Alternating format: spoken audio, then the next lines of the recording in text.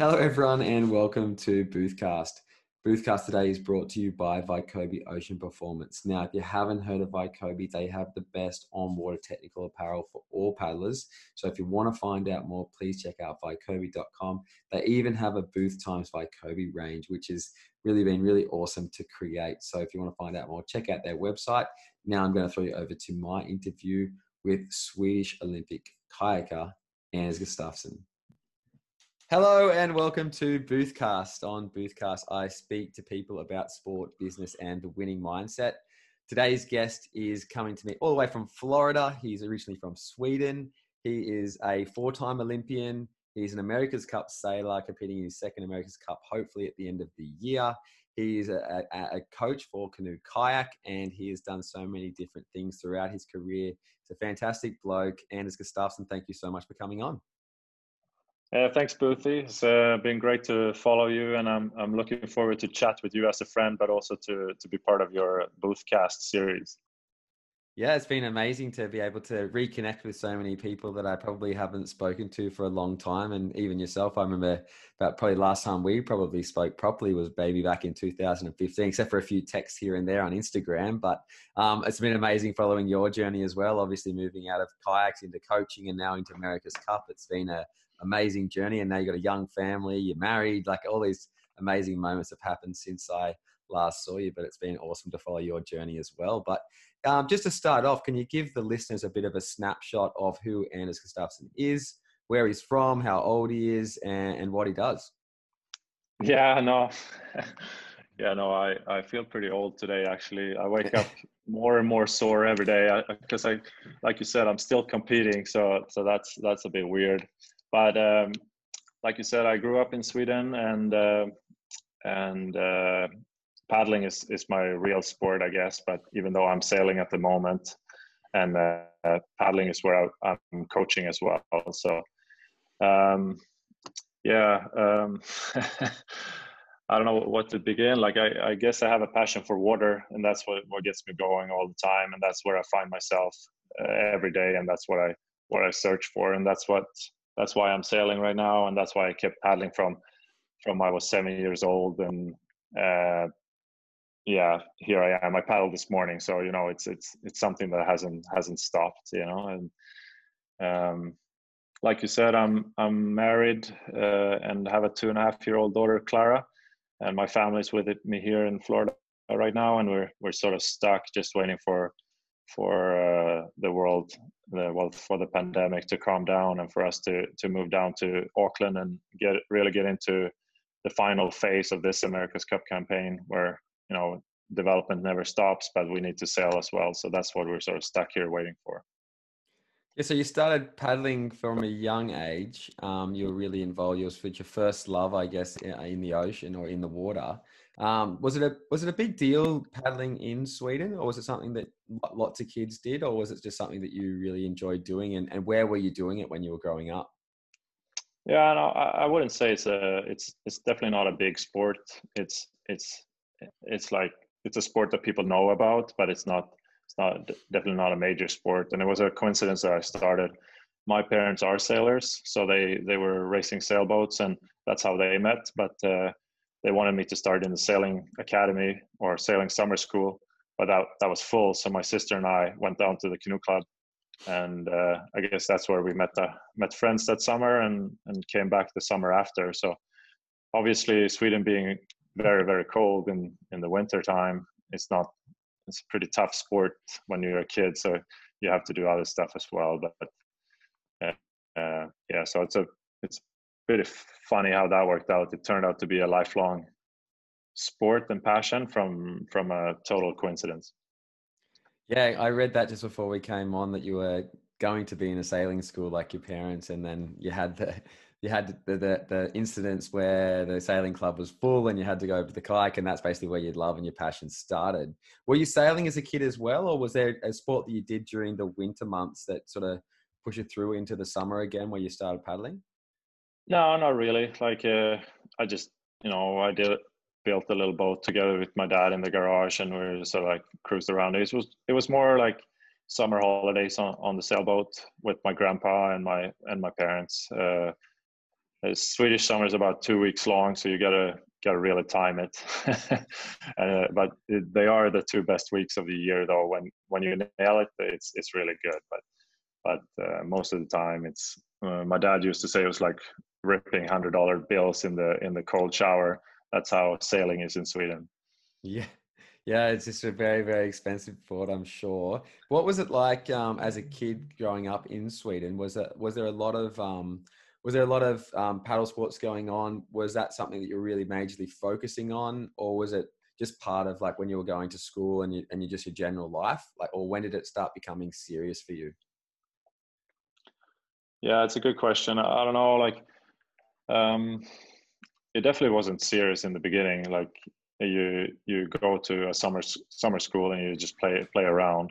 But then sort of around 15 years old, I guess, I started to set goals in sports, and I was definitely like, if I think back about it, I think I was serious. I don't know what that meant, but as a kid, you think you're pretty serious, but what are you really doing? I don't know, can't remember, but I remember at that time that was my sport and that's what I wanted to do.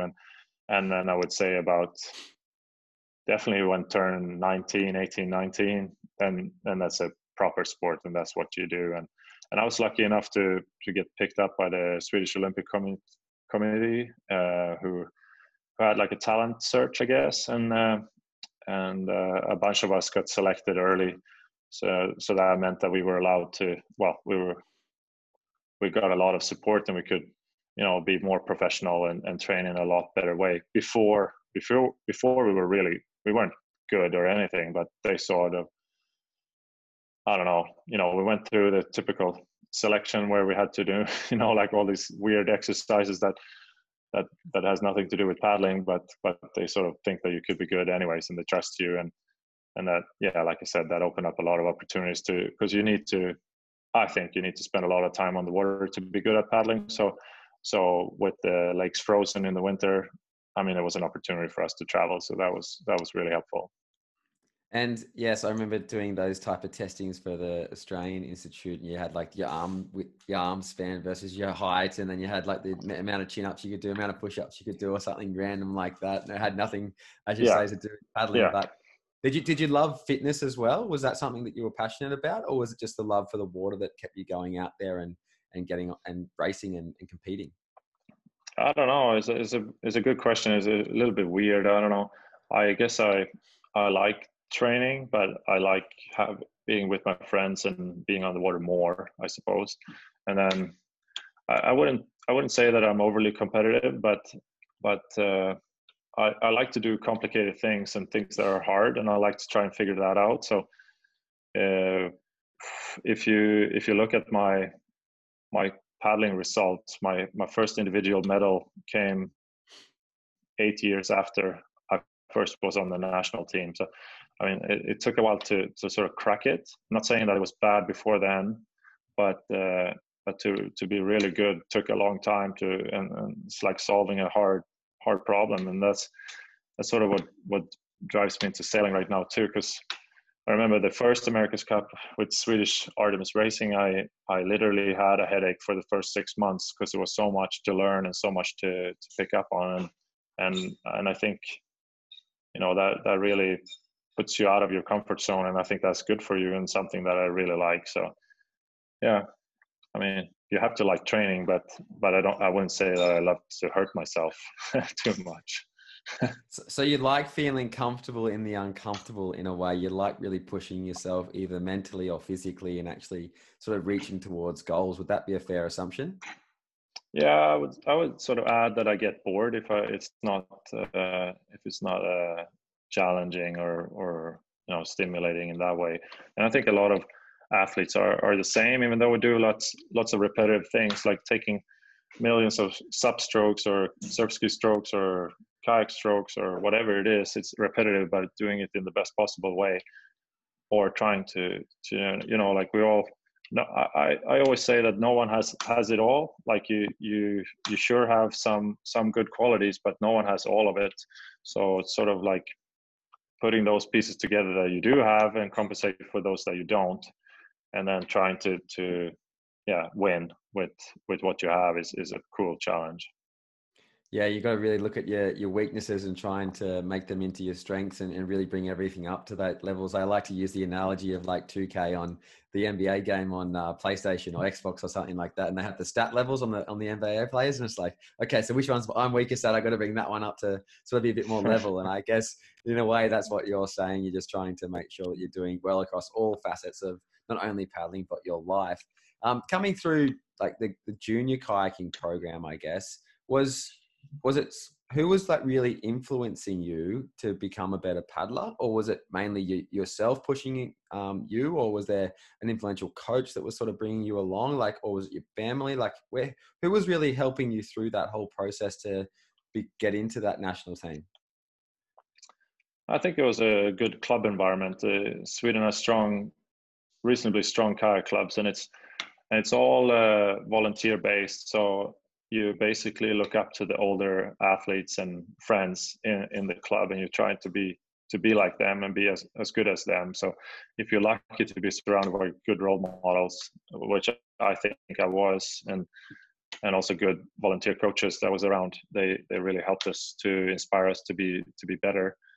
I mean, then you go to regattas and you look at the best people in your country, and I think those athletes were the ones that inspired me, like the not necessarily the best ones, but maybe those ones that are 2-3 years older than myself, and then eventually the best ones in the country and the best ones in the world. I remember the first World Cup we ever went to, me and one of my friends, we were watching the best guys come down the course, and we looked at each other and we literally said to each other, that's impossible. We can never be that good.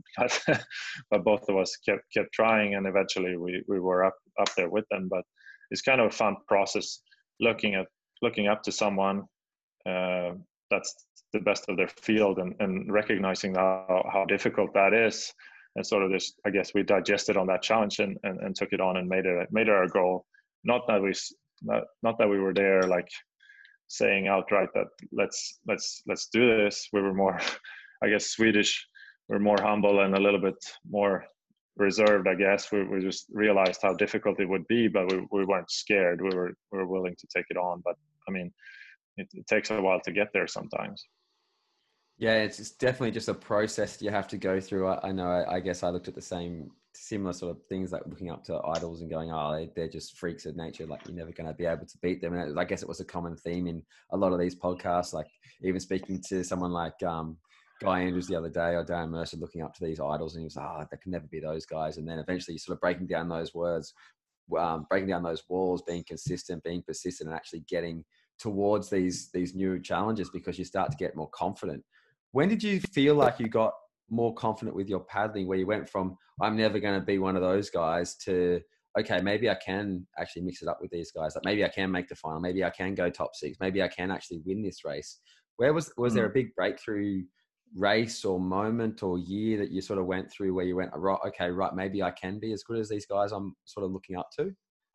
Yeah, there was. But I think I was lucky to, like I said, we kept that group of guys that were around exactly my age or 1 or 2 years older, and we in sprint kayaking you can go in fours and pairs, as you know, and I was lucky to be part of a 4-man group that we made the Olympics quite early. We were 3 guys that were 21 years old, and one was 31 years old, so we could learn from him a little bit too, or a lot from him actually. But the breakthrough, I would say, was when we tried to qualify for our second Olympics with the same crew, and we failed in the qualifier, and I still had an individual race that was, I wouldn't call it a backup event, but my primary was my 4-man with the boys. And when we failed, I knew that if it was going to be an Olympics, I had to do it on my own. And somehow I pulled out the race of my life in the semifinal there. And I remember we were talking about idols before, and there was a couple of those guys sitting there with lots of medals in their boats, and clearly people that I looked up to, that I had to beat, because in kayaks at this level, it used to be, or it is still, 4 semifinals and top two goes through plus one best time, and you can't really rely on the time, so you need to be top two. And if it's always 6-7 really good paddlers at Worlds in the semifinals, so you have to step on it if you're going to get there. And I managed to get there, and I remember I was so happy because basically that was me. That was the spot to the Olympics, and I just had to not come last the next day or the 2 days after. But I was so happy with that performance. I couldn't sleep. I was just smiling all day, all night, and sort of taught me the lesson that you can't really race that well if you're too happy. Because clearly I had some speed, but I just achieved my goal already and surprised myself. So I couldn't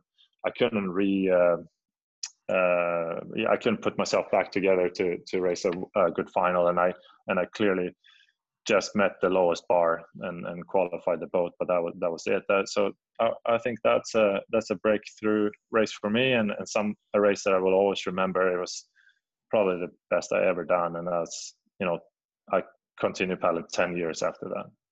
So was that the World Championships in 2003? Yeah. Because I know you went to your first Olympics in Sydney. What was it like going to your first Olympics in Sydney, being part of that team? You would have been, what were you, probably 20 when you went to your first Olympics? Yeah, 21. Yeah, it was awesome. I'd say it was the best Olympics. I think it was really cool. Australia is such a good sporting country, and I think when you do something for the first time, you look at it with different eyes. Like, everything was the best and the biggest and the most exciting that it could be. It was cool to do it with my friends, and we stayed in the Olympic Village. Like, everything was so fresh, and we were just excited. And I thought that that was the top of my career. I thought that was going to be it, because I just started university, and I thought I was going to, I was pretty happy with that achievement to make the Olympic team, and we made the final, and we were all right. We weren't that amazing, but pretty cool experience to have as a young athlete, I guess. And so that's definitely a highlight. And what events were you competing in through your Olympic career? Was it the 500s? Was it the 1000s? Like, which events were you really focusing on? Well, I've always focused on the ones where I think I can do my best result. So the first one, it was the four-man 1,000 meters. It was the only option for the 4-man boat. And then I was pushed into the K1 at the next Olympics. Not by choice. I wasn't ready to race well. I had no chance against those boys, and I just made it to the semifinals. And I mean, I was pretty happy to race the Olympics, of course, but they're never going to be truly competitive. I could have an amazing race if I got real lucky, but I wasn't stable at the top level, which you need to be if you're going to really compete with the big boys.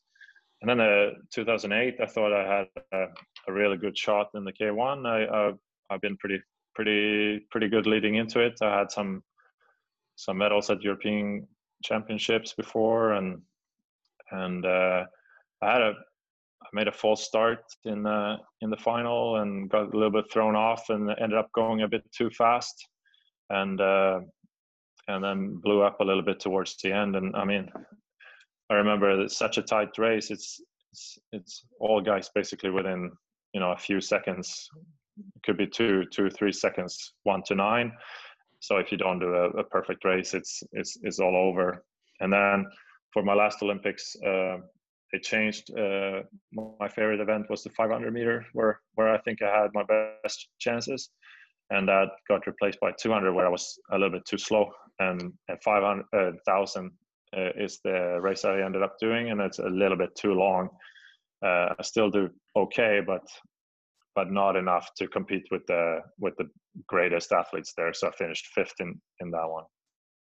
And was that which Olympics do you think you probably raced the best in? I'd say the last one, 2012. Yeah. It was an awesome performance and a good race. It's just that I was up against better guys on that distance. I'm really pleased with that performance and the lead up to it. It was amazing. that's the best I ever been. So it was really cool, and I knew I was never gonna win it, but I thought, what alternative do you have? You just got to give it your everything, and I remember setting personal bests, right when you wanted going into it, and I prepared with the Australian team with Ken Wallace and my good friend Adam and Couverton, and we were all doing really, really well. So those guys both ended up with medals, so it's pretty cool to see, and it's cool to be part of that group too. And I wish I could have joined them on the podiums, but I remember crossing the line that I was really happy with my race, and that was what I had. So that's I was okay with that. Yeah, well, I guess if you've done your best performance at the end of the day, that's all you can really do. And if you've gone out there and done your best, you executed your race plan, and you feel like you're coming away having an excellent performance in the bank, whether you got a medal or not, you've won because you've got through the process and you've done your best performance. Like I'm looking at your best time here for your PB for K1 1,324. Was that done in that Olympic year, or was that done the year before? No, it's in the Olympic year, and I remember we've both been coached by Jimmy Owens, you and me. So I remember giving Jimmy the shirt that I had that day when we did the time trials. I wrote the time in the wash label, and I'm pretty sure he has it still. I'm gonna fact check on that, but I think he has it. Yeah, you chase him up and make sure he still has that shirt. But yeah. Like you talk about the boys early in the day, like going into your first Olympics, you raced the KFL with the boys. You had like a good training environment in Sweden with the club, with the community there. Who were the guys that you're actually training with and really supporting each other to get to that Olympic stage? And what was their influence on your career? Yeah, there's a few people there, but it's really Adam and Couverton. That's my main training buddy. And it's funny how it started. We just happened to be in the same training camp location in Florida. That's 1999, so about 150 years ago. We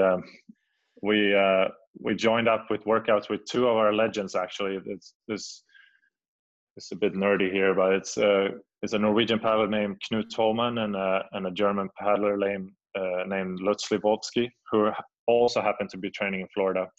So we were sort of sitting on one side of the canal there, and we were trying to keep up with these super fast men, and we were just little boys. And then, from that day, I remember us, meeting sort of the first time on the water, not on their level, but we sort of started training together, and then we became really good friends. And then to that friendship, we later also added Ken Wallace, who I've been training, so much with. I don't even know, but certainly with Adam, it's we basically lived together for many years and pushed each other like crazy. It was a pretty tough. We did it by, I don't know. It's a big claim, but I think we outgrinded most of the competition just by hard work and yeah, it's I don't know. That sort of worked for us, I guess. Yeah, I know you've had a strong relationship with Adam and Kenny, and I remember seeing it even down when I was down at the QAS there when you were coaching, and it was nice to see that you guys had gone through so much of your career together. And how was it obviously training with them and competing against them as well at the same time? Was there a friendly rivalry there as well, or was it like, I don't know, leading into the events where you're getting all serious with each other, but you'll obviously be able to relax? Like, what was the vibe like between you three? Because obviously you're talking about the 2012 Olympics, you got Adam and Kenny are getting medals and you get fifth. And is there like a internal rivalry as well that you're talking about, even though you're friends and they're the guys pushing you to the next level? Yeah, I mean, yes, of course, if there's rivalry, but I think if you ask Kenny and Adam, it'd probably be worse between the two of them, and I can sort of just relax a little bit. Maybe that's why I got fifth and they get the medal. But I think I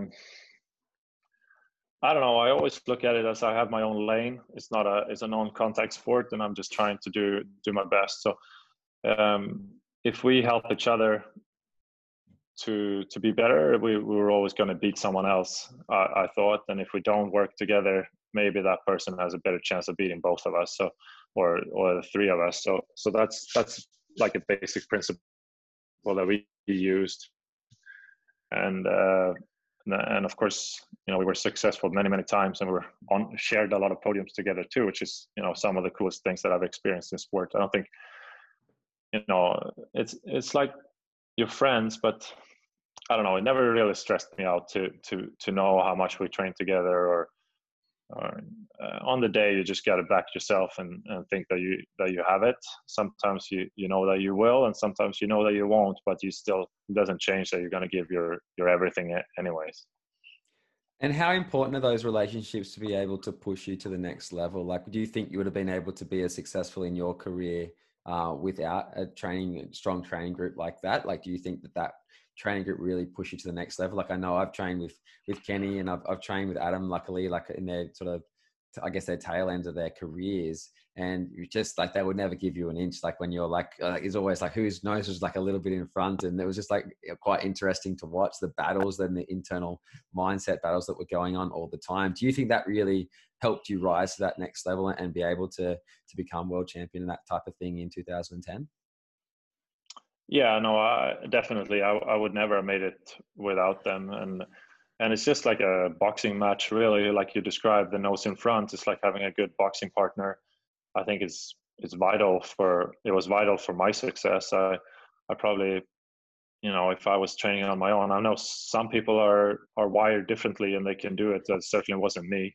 I wouldn't have been able to push that hard that I had to do to get there. I mean, that's the only way I knew how to get there, and I needed those guys to help me. So, and I think we have that respect for each other, and I know they would say the same, that it was helping them as well. So I think, give and take, and like I said, I made the best, on the day.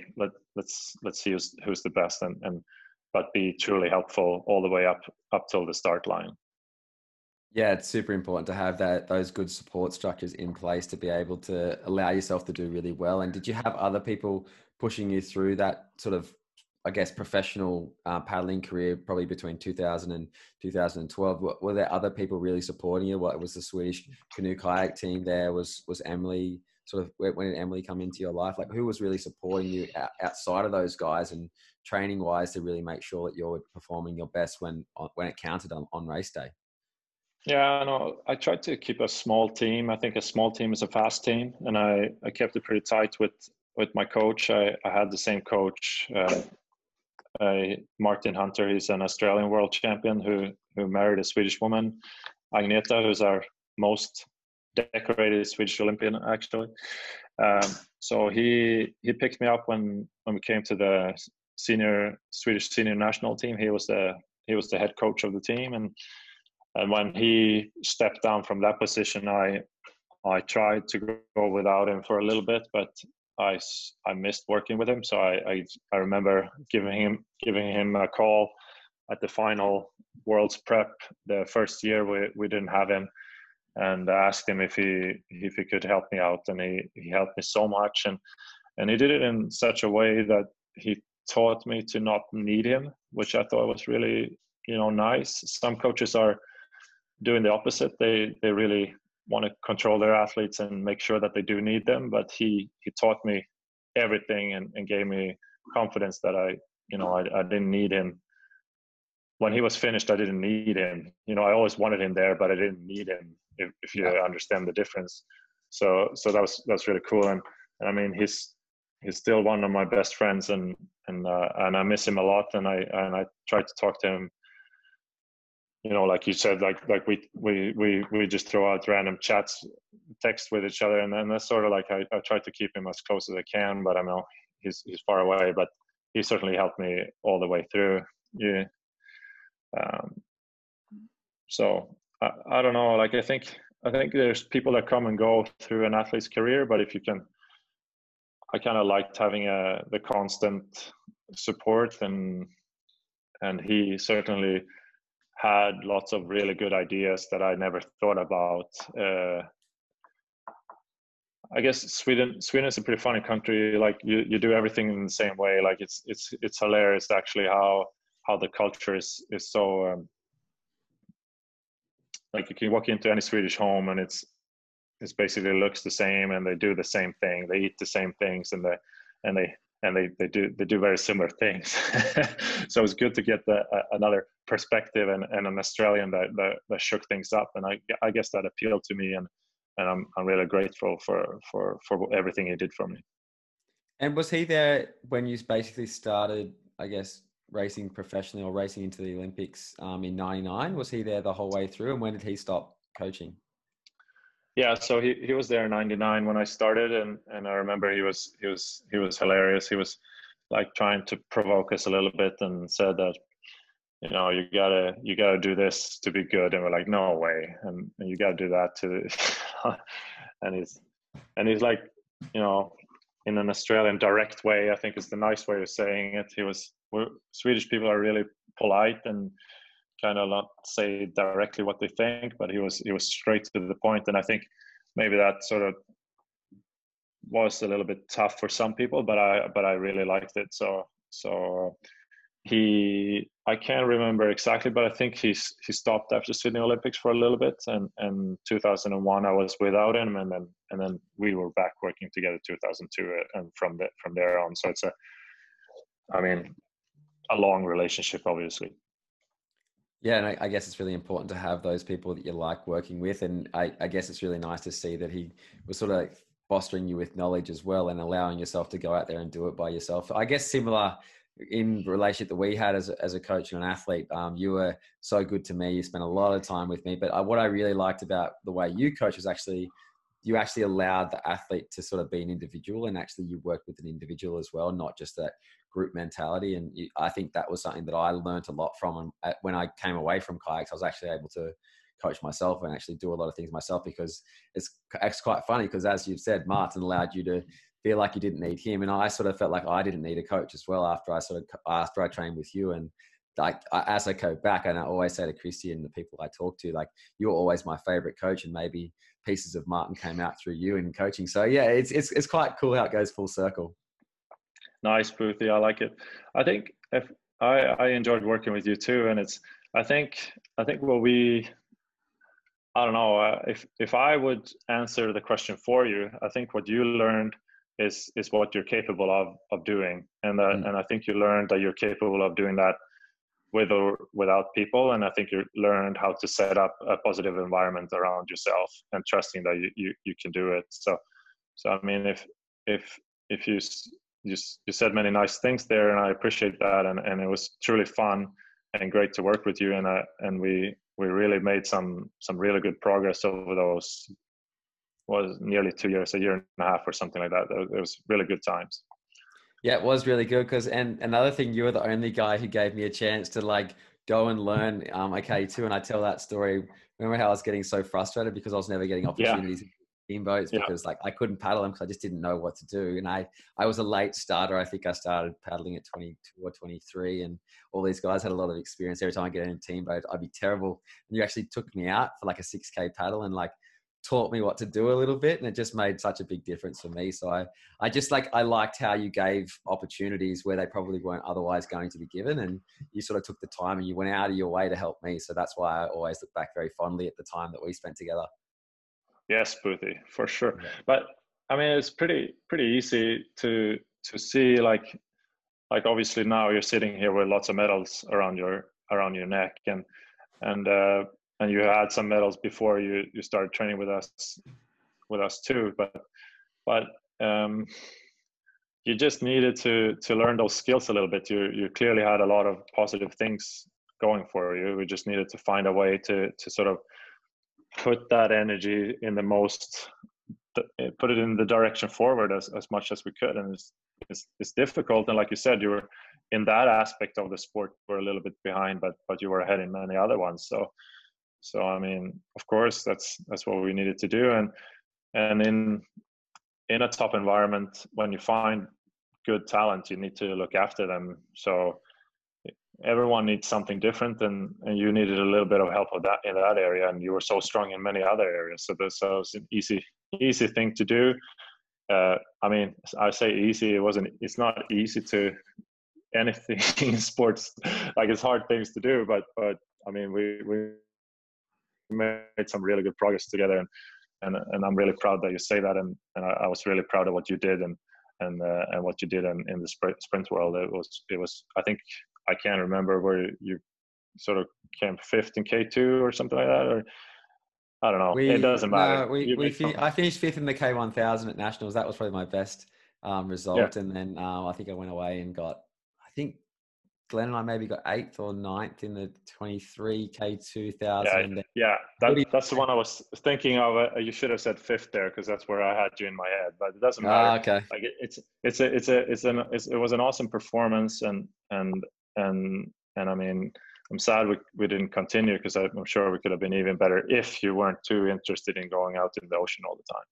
Yeah, that was the hard thing. I like to have all these different aspects, and I think, well, you were one of the reasons what were keeping me involved in the kayaks, because I felt like you'd help me so much, and like the thing that you taught me as well was the working on the weaknesses side of things. Like, I had a lot of strengths, and I remember another session we went down, must have been early days, and I came back after maybe a little bit of a time out of the kayak, and you were kind of like, I don't know if you're like going to be back. And then it sort of took me like 2 weeks to get my technique back and like get sort of paddling again. And you're like, okay, maybe you can start paddling again. But you sort of like allowed me to work out my focuses as well. But at the same time, yeah, I did love going in the ocean all the time. So it sort of didn't really work out in the end, but I really do appreciate all that time that we spent together. And I think I learned so much in that period, which was really, really cool. But sorry, we'll go back to you. I did enjoy talking about that. But so through your Olympic career, like, were you racing, like, as an Olympic athlete, you're sort of racing in these quad cycles, you're racing every 4 years, you're sort of building up and coming down, building up and coming down. How did you deal with that mentally? Like, were you still focusing hard on each and every world championships that you went to? Like, I know a lot of the Olympic athletes go to, say, like 2000, 2004, and then they have like that down year the next year, and then they gradually build up towards the next Olympics. Was that something that you were doing, or were you just every year you just go out there and do your best? Because that was something that I struggled to comprehend as well when I was in that world, in that Olympic sort of cycle for only 3 years or whatever I was in. It was hard for me to not be able to go and race my friends every weekend or race for an international event. Like, how did you control your mentality to be able to perform when it counted each and every 4 year cycle, or just at that world championships once a year? Yeah, no, I don't know. I think I sort of took every year seriously. I never thought I had the luxury of like relaxing. I was always rushing to improve, and I looked at those opportunities where people were sort of like taking it more easy as an opportunity to take a step forward. And I don't know, maybe it's a better strategy to calm down a little bit, but I never did. I always looked at a world championship as a world championship, and win or lose, it was going to be worth as much to me, if it, no matter what sort of number of where it is in the sequence of the championships. Obviously, the first ones are easier. I think it's natural because people retire after the games in general. That's when the people time it. And maybe, funding is a bit different for some people, or sponsorships is different. So maybe that impacts how people can afford to prepare, or how they choose to prepare, or they've been, they prioritize other things in life, like business or school or whatever it might be. So yeah, I think the quality goes down, but never in my mind was it any different. I was always giving 100%. And you speak a little bit about sponsorships there. Did you have good sponsors throughout your career that were really helping you get to events, sort of live as a paddler and use that as your job and really work properly towards your goals? Or did you have to work on the side as well? Towards the end, it was pretty good. Certainly in the beginning, it was not as good. I remember I got paid when I was in training camps, or not paid. I got everything paid for. So I tried to be in training camps as much as possible to sort of fund my living. Yeah. But that changed. And towards the end, I mean, I made like a normal salary paddling when I was super happy about that. So I think nothing's given to you. You have to work hard for that too. And I was lucky to have one of my friends helping me a little bit to search for and make contracts for me. And yeah, I mean, the last 5 years was really good, and the first 25 wasn't as good. but you know, like you know as well, you do a great job with your partners, and I like what you're doing with your brand, and that's something that I tried to do myself. I started my own brand as well, and because I thought I'm charging all these people to sort of use me to drive their brand or their business. So I tried to test the value of my own brand by doing it for myself, and that was a good education in how you do things, and sort of the power of your image, or power of the perception of who you are and what you stand for. So that was a good lesson. Yeah, it's funny. I remember so many different things that you told me when we were in our period together. And I remember you were saying that I wish I started my brand earlier when I was in my career, or I wish I didn't name my brand after myself, because then it would last longer after I finished paddling. Can you go into a little bit of detail about why you think that? Yeah, no, I think my business started from I was interested in branding. I mean, it's pretty easy to see that I have a small clothing brand, for those who don't know, that I've had for the last 10, 12 years now. And it's still sort of like, it's called AG79. That's it. Yeah. So that's how I know how old you are. I know. It's 89, AG89. Now, yeah, I mean, the name is pretty stupid, but it is what it is, and it wasn't started as a clothing label, which I would say it is now. It was started I just made some shirts to give to people that supported me, or people that helped me, and then they started wearing them and people started asking for them. So then I was like, okay, I'll make some more and I sell them. And then it was quite good actually for a few years there. And but yeah, no, I wish it had a different name and was named something else, because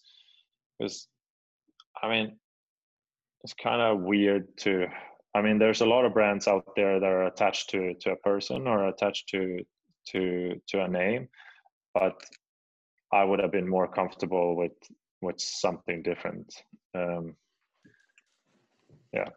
Yeah, I think, I don't know. I think it's kind of different, because like a brand name doesn't really represent what the brand represents. Like, it's just a name. The brand is more about like who the person is who wears the brand, and what they're representing, whether that's ocean, whether that's passion, whether that's racing hard, or whether that's determination. Like, I think a brand name is just a name. It's more about like what it represents. Like, you look at something like Nike, like what's that? That's like a Greek god or something like that he walked through Athens and he saw, Phil Knight saw that and he was like, oh, that's a great idea for a brand, and went along with that. But it didn't actually mean anything at the time. Like, there's no meaning really behind a brand. It's more about what the brand represents. And I think your brand still represents what you did throughout your career, which was obviously be passionate, be determined, and be consistent throughout your performances. And I think that's what people respect. And that's what, when you were getting those shirts and people coming up to you wanting to buy them off you, like, that's what they wanted to represent as well. And I think there's so much value in that.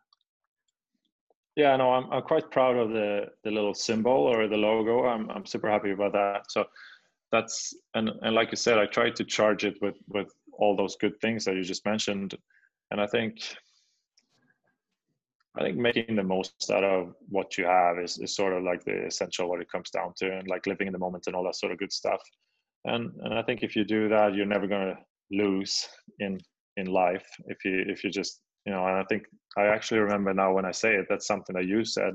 You just want to have fun, and I mean, sure. Like, I think if you have fun, you're going to do well, no matter what it is. So I mean, it certainly looks like you're having fun right now, Boothie. And I just want to see you race again. I want to see you go out there and smash it. Yeah, I do want to race again as well, but I kind of am enjoying the little bit of downtime. I sort of was a bit annoyed at the start. Like I think everyone, you sort of get there and you sort of feel sorry for yourself, and you sort of then you realize that there's nothing you can do about it. You go glass half full, and you try and make something out of it. And now going forward, it's just when I get to race again, it'll be more exciting. I probably have more drive to go out there and race again, because after a while, you add up the years, and you're like, I haven't really stopped since I was, I don't know, a kid, there was never a year where I went, oh, I'm not going to race this year, like there's always a internal drive in me, I guess. And that's something that I've always loved to do. Yeah, I know, and it's a huge traveling component to that as well. So it's probably quite nice to ground yourself a little bit. And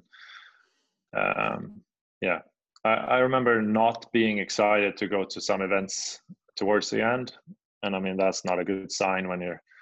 I mean, if you've been to the same race course 10, 15 times, I guess it wears off a little bit. But I mean, that's not why you're excited, but it certainly helps if you go somewhere new and it's fun and exciting. Yeah, that's what's been really exciting about doing stand up or ocean ski or even kayaking for a period of time. It was always going to somewhere new, and it was trying something different. It was seeing different cultures. It was enjoying different foods or Mm, wines or mm, whole different experiences. And that was something that I really enjoyed doing. And that's something that keeps driving me back. So I can't wait to get back out there and race again. But I guess you've just got to take things as they are. I get to go down to the Southwest and go surfing, which I've never been able to do in May. Like normally I'm away from April, So it's just taking things differently and just working out the opportunities that are there when you have them. Like I guess when you went to sailing, we were obviously you were coaching me at that time still at the AIS or the QAS, I think it was at the time. And I remember being there on the boat and sitting here like an hour after the session talking about like what's going on and what we were going to do and like what I was going to do. And then like the next week you were pretty much left, and I was like, okay, I'm finished now too. Like that's enough for me. Like I was sort of felt like we were training together, and then when you finished, I was like, okay, that was probably the only thing that was keeping me in the sport, because I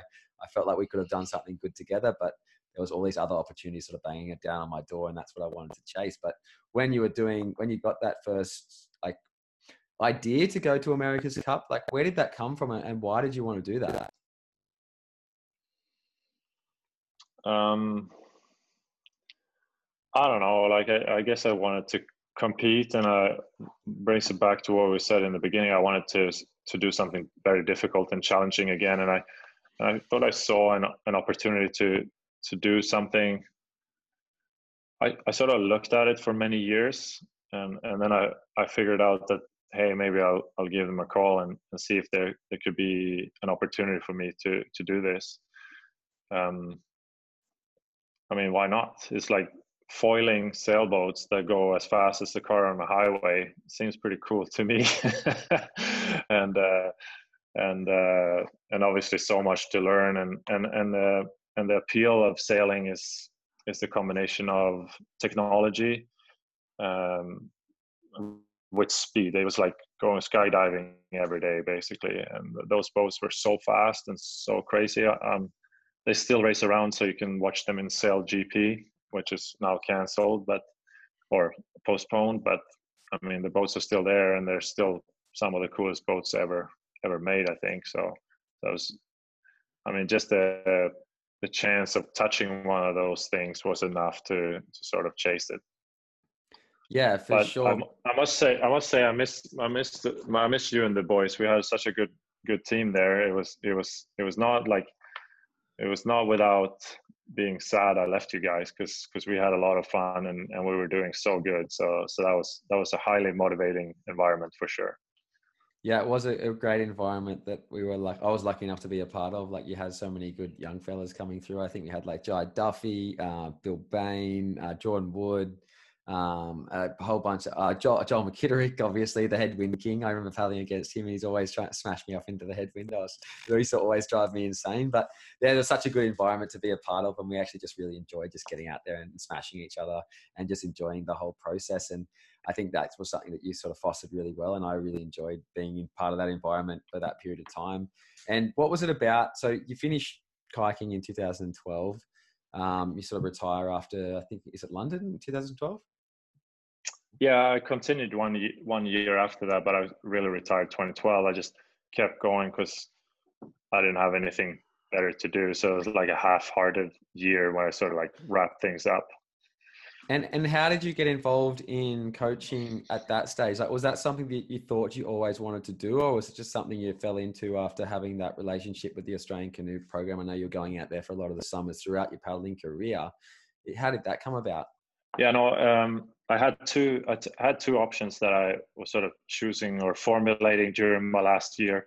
One of them was to start a marketing agency with a friend, and she now has a successful business marketing locations. So that I thought that was pretty interesting. And then through my relationship with Australian Canoeing, Jimmy Owens presented me with a potential opportunity to come work with him, and he's truly one of, if not the best coach I ever seen in action. So and I love Australia and everyone there. So that was, yeah, that option won in the end, and I'm happy with that decision. But I mean, it wasn't something that I sort of like planned from years and years that it was going to happen. But yeah, who knows? Maybe I would have been a good marketer for cities or areas as well. But I'm happy I choose to be a coach. Yeah, I'm sure you would have been good at anything that you did, given your work ethic and your drive. But getting involved in coaching, that must have been a successful opportunity. Now I know you're coaching as well with Canada Canoe Kayak. I think you're doing 5 years or something there. I think you got contracted for. I'm not sure if that's correct or not. But what's it been like? Obviously, coaching up there. I know Emily's from Canada originally. What's that whole process been like? Yeah, I know the Canadian team is a different challenge because I'm head coach for 5 disciplines there. So that's just me searching for another more complex thing. Trying to do what I did with you guys, but for a lot of people, it's a really big team. So like I said, 5 disciplines. It's somewhere along the 50, 60 people with a lot of support staff and different coaches and structures. And so it's a really difficult challenge to create fair opportunities that brings out the best of everyone and sort of elevates people beyond what they think is possible. I think that's the mission. Make it fun for everyone, but also make sure that you like let people be as good as they can be for such a big group. It's been very difficult, and now I'm on leave and I'm just in an advisory role to the team now. I talk to them. I talk to my old boss and the office pretty much. I don't know, almost daily still, but Yeah. yeah, no. So I look forward to come back to that because I'm going to step right in back after the America's Cup into that role again. And America's Cup really driving you to go back this year. So what did you like in 2000 and what was it, 18? Was it the last one you raced in? 35th America's Cup, was that 18? Yeah, 17, I think, or something like that. And what was that? And what was that whole process like? As it's completely different. As you said, it's the fastest boats on water. It's exciting. It's amazing technology. It's huge teams. It's big money. It's just like a whole different world. I watched it because I'd never watched it before. But you and Kai were in it grinding. He was grinding for I think the American team, and you were grinding for the Swedish team. And I had a sudden interest in it because you guys were involved. So I was like, okay, let's see how their journeys go. How was it for you, obviously, to go from kayaking? You're sort of in a team environment, like obviously paddling with different guys, but you're a very individual sport, even though you were jumping in K4s and K2s and those different things. But now you're in a complete team environment. Like everything's based around the team. You've got different people, different maneuvers you've got to learn, all this different stuff because you haven't really been a sailor. But what was it? Yeah, what was it like? I don't know, but if you picture a boat is like screaming down the race course on this like flimsy little foils. I know you do foiling as well, so you know the sensation. But this is a massive thing, and you have to run across to the other side of the yacht. And in that moment, when you run across, nothing can go wrong, right? And you have to trust that the guys that check the boat in the morning, you have to trust the guys that made the calculations on how strong everything is. You have to trust the guys doing the job in the transition as you're running, like you're leaving something, someone else is about to run as well, or running at the same time with you. The boat still needs to fly. Everything needs to work. So that's how teamwork. That's what teamwork really looks like. It's not one guy crossing the boat. It's like 100 people that need to do their job right. So I mean, sure, that's really different and pretty exciting when it really works. And yeah, I mean, it's easy to say that that's the coolest thing. I don't know if it is the coolest thing, but it certainly was up there. And it's I don't know, who doesn't like speed, I guess. And it's and doing it together with so many, it was an amazing experience. And what's the process like getting onto the start line in 2017? Like, what was like? How much testing did you guys do? How much training were you doing? How much like time and effort went into it? Like, were you getting up like you're a professional athlete, still getting up at 6, going training, doing like team meetings all day, and then training at night? Was it something like that, or was it? What was the process like? Yeah, no, it's the same with this team as it was with the Swedish team. I guess we sailed a bit more with the other team because the boats were a bit further along. This class that we sail now is just so crazy. So it's so hard to get the boats right that we spend a lot of time developing it and then sail a bit less because just we can't, because we're trying to figure it out. But yeah, no, the sailing team starts in the morning, same as any other sports team, and they have a trainer and they have a physio and everything like that. So you start with training, and then you have breakfast, and then you have a briefing of what you're going to do, and then you sail all day ideally, and then you look after your equipment, and you do a debrief again after the sail, and sometimes you have to do another workout. So you probably look at maybe 10 up to 10 hours in the gym. Most like that would be the most that you do. But yeah, somewhere, like depending on how much you sail, because it's really physical to sail. And the longest session you do would be somewhere around 4 hours, because you have substitute guys that come in and sub you out. But the blocks in sailing are sort of like, depending on what you do, most of the time you do testing because you need to validate a change towards known data or whatever it might be, a new piece, or you changed something, and you just have to do test runs and sort of boat speed is everything. That's what's going to win you the race. So you have to check that, and that's the game basically. So that's what you do all the time. So you may work hard for 20 minutes, and then you sit down for a little bit, and you do another 20 minutes. So in those 4 or 5 hours, it can be very long days. You can literally be out there all day. We bring lunch with us, and we have because it's such a big operation to just put the boat in the water. I think it's like 50 people that come out and do their thing, and then you just, I'm lucky to be the one that gets to play with the toys, but then I also have to be the one that puts it in after, but that's okay. But it's certainly a professional environment, and it's kind of cool because you can't expect the sailors to be working as hard as an Olympic athlete in like kayaking would, for example, because then they're too tired to sort of learn and evaluate and help everyone else to squeeze out the most out of the boat. So you still got to leave a little bit of room to,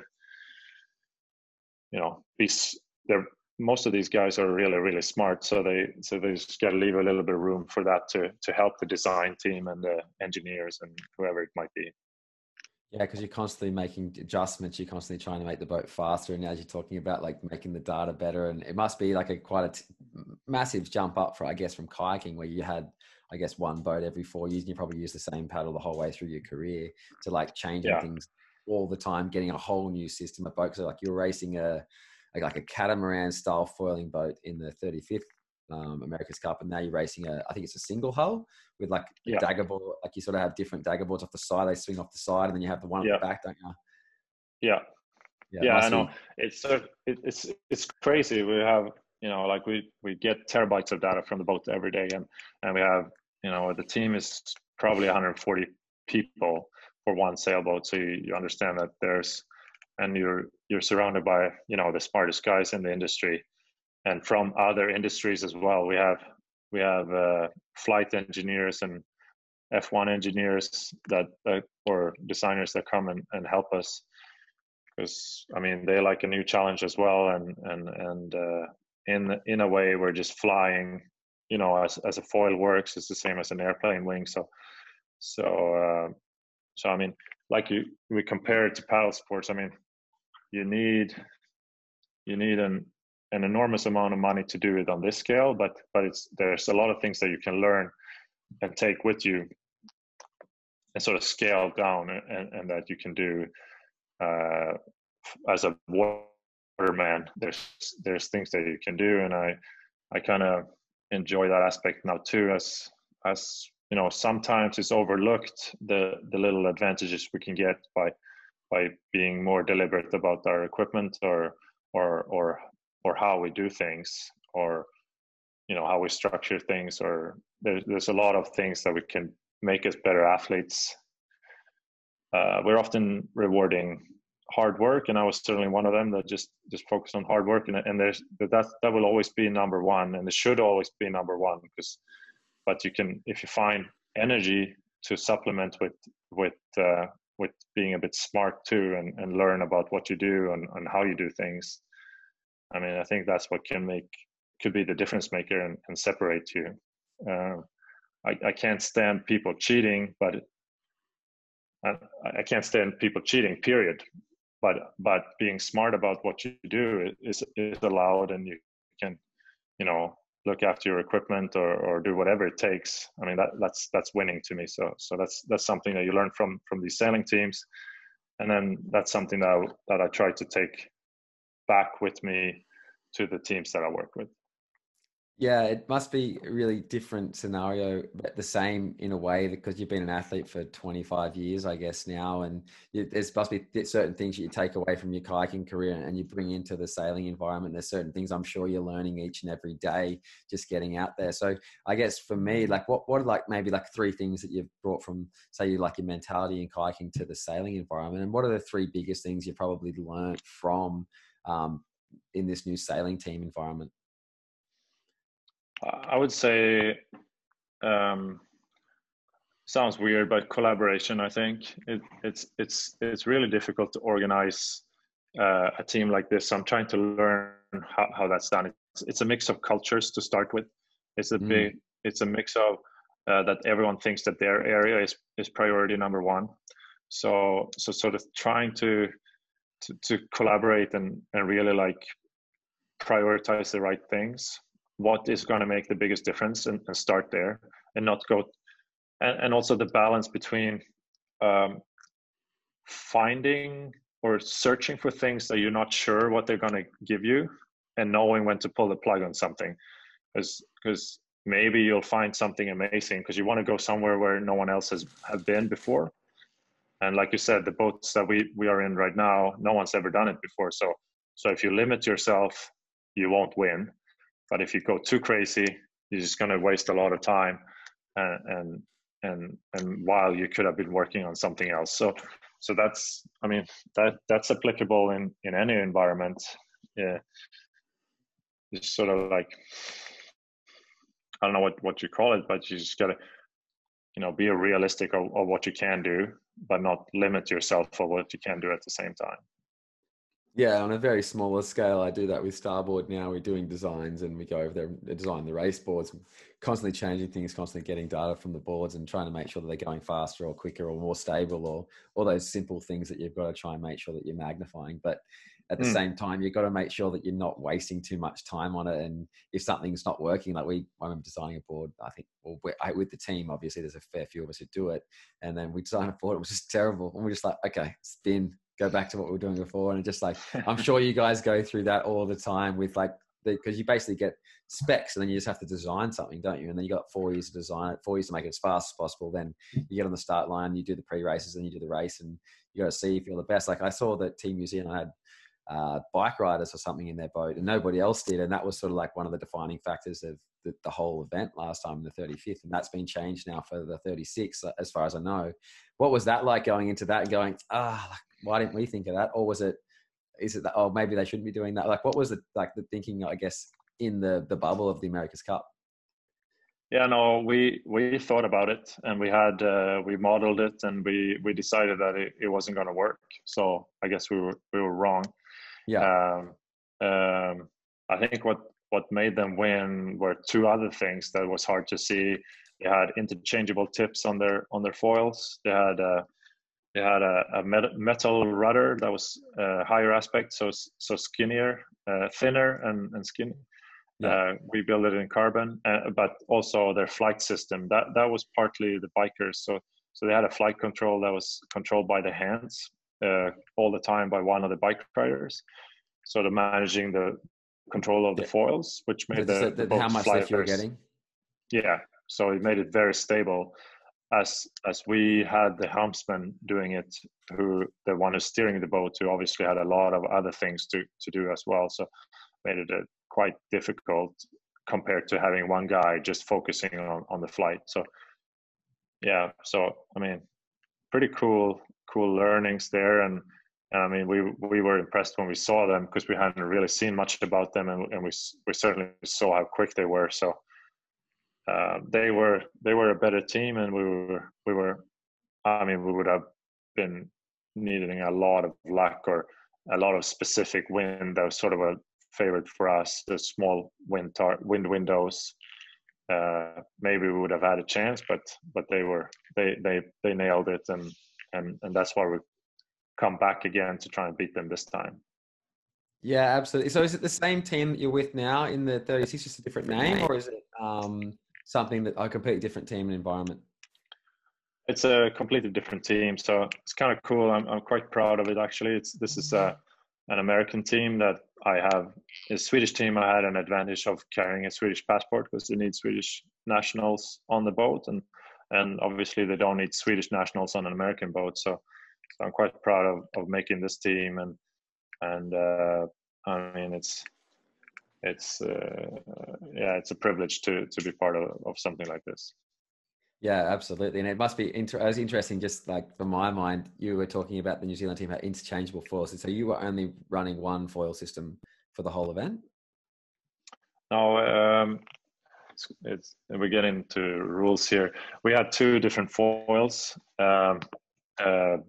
Well, big and small foils, like high wind or low wind, and you were allowed to change a certain percentage of the foils.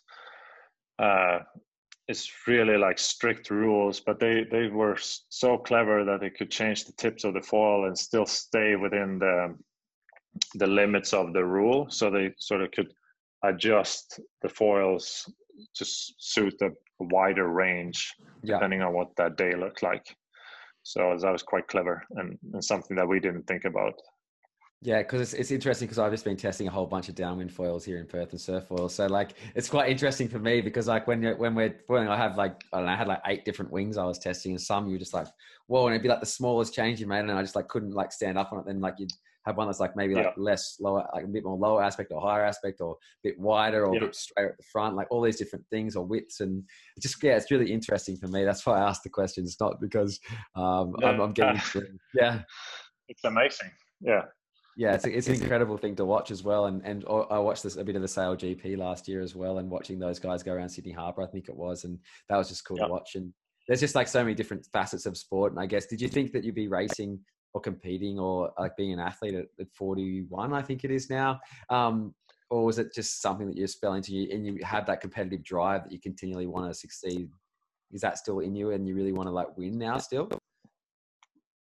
Well, I'm here because I want to win. That's. I think we have a small chance, but I think there is a chance. So I'm like I just go for it, and I guess I just put my foot forward and prepared well for my tests here, as physical tests to join the team, and I don't know, like I train very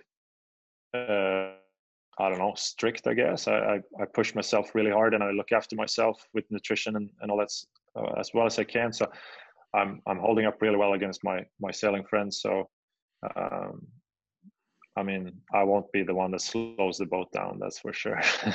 Yeah, having that self accountability and making sure that you're doing the best for the team the same way that you're doing your best for the kayaking career that you had and the amazing one that you had. We didn't really touch on the kayaking too much, so we went so basically you started off in 2000 or 99, went through to 2007, and then about 2008 you started to get your better results. Like you became two-time European champion.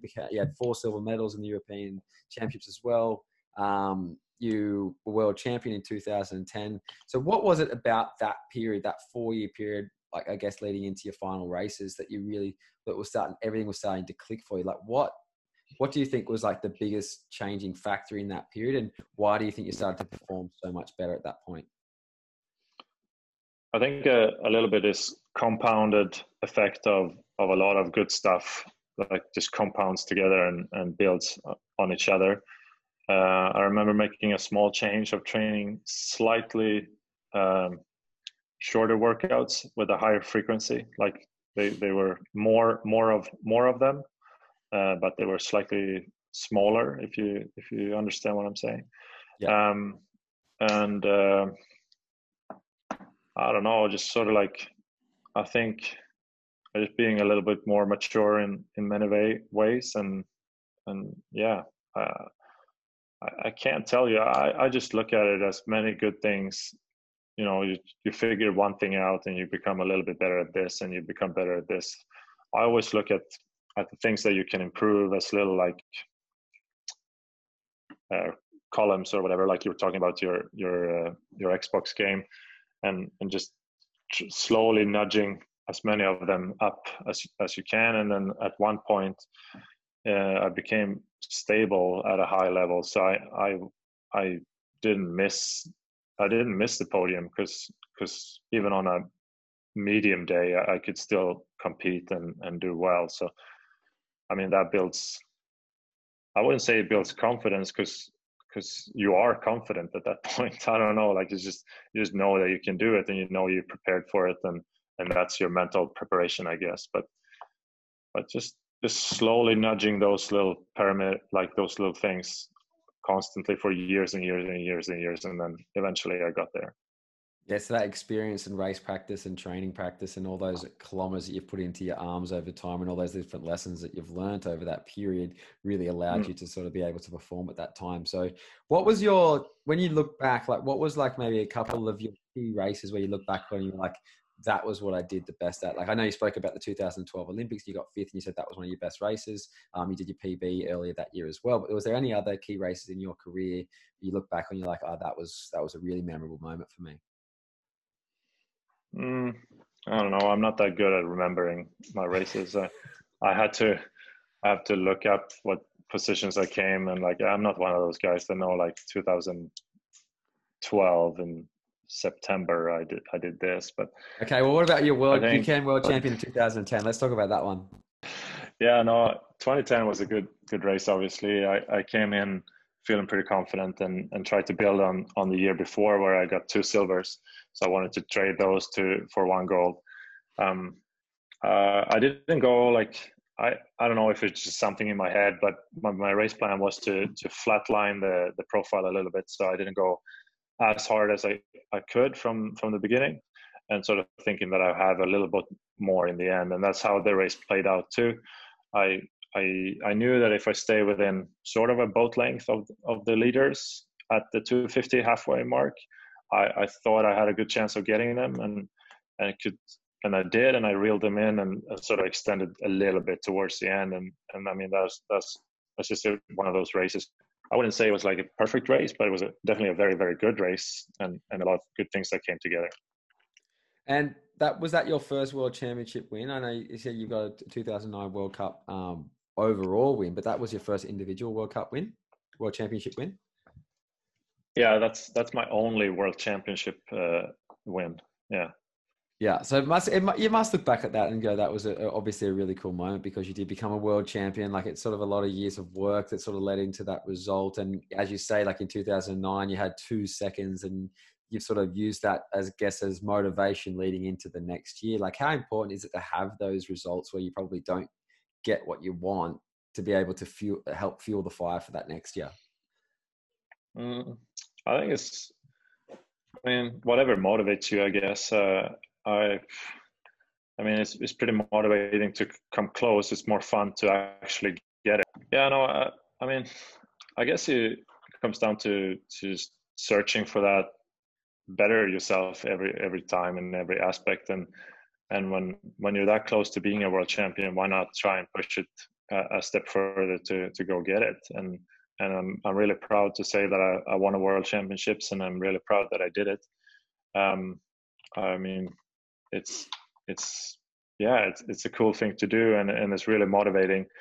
But it doesn't change much. I still wanted to be better after it, and continue to go faster and do it again, or do something different again. So it's very proud, but like I said, it doesn't change much. So throughout your career, what was your main focus? Like, was it doing your best? Was it winning a race? Was it just competing and getting your best PB? Like, what was it that you were driving? Like, some people just say they wanted to have fun throughout their career and experience new things. Some people wanted to win races. Some people wanted to do different things. Like, what was it for you? That was it a combination of all those things, or was it something, a driving factor throughout your career? I think it was that I thought I could do something that I wasn't doing. So I tried to figure out how I could make myself do it. I don't know if that makes sense, but I always thought that I had the capacity of being really good, but I wasn't. So how do you get there? Yeah. Like the process that I liked. Yeah, and you just enjoy the process, you enjoy working forward, and you enjoy doing that, and you're still doing that now with your sailing, with your coaching, and doing all these different aspects of your life. You've got a young family now as well. Like, how are you dealing with this COVID situation? You said you're stuck in Florida at the moment. You've done 370 days of your 380 days. It allows you to compete in the next America's Cup. What sort of is the next few months lead up for you? And do you think you'll be racing at the end of the year? And how are you dealing with this whole situation? Yeah, no, we're quite lucky here. It's we've been on a private beach where I live, so I go out paddling every morning basically, and then I do indoor grinding, ergo training in the afternoons, and we do some weights on top of that. So and the rest of the time I just hang out with my family, so that's pretty nice. Once I get across and take off my residency days within the next couple of days, I hope we can drive up north, because we have a house in Montreal where I have training equipment in the basement, so I can continue to do my grinding training there, and hopefully go for some paddles too once you pass the quarantine stage, and then sort of just wait out when New Zealand decides to open their borders to visitors, or I don't know, we're going to be visa holders, but once we're allowed to travel, then we'll just head down there. Yeah, it's going to be a very interesting travel period, I think, for everybody. And what does the next few years look for you? Like, I know you're aiming to do this America's Cup at the end of this year, probably going back to coaching at the canoe kayak program in Canada. Is that where you sort of see the next sort of 10 years? Is it being a coach, or you think you'll do another America's Cup? Like, what does the next like 5 years or so look for Anders?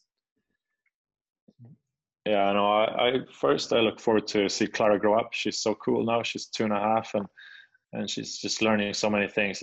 It's truly amazing, and sort of like just keeping it together for her and make sure that she has the best childhood that she can have.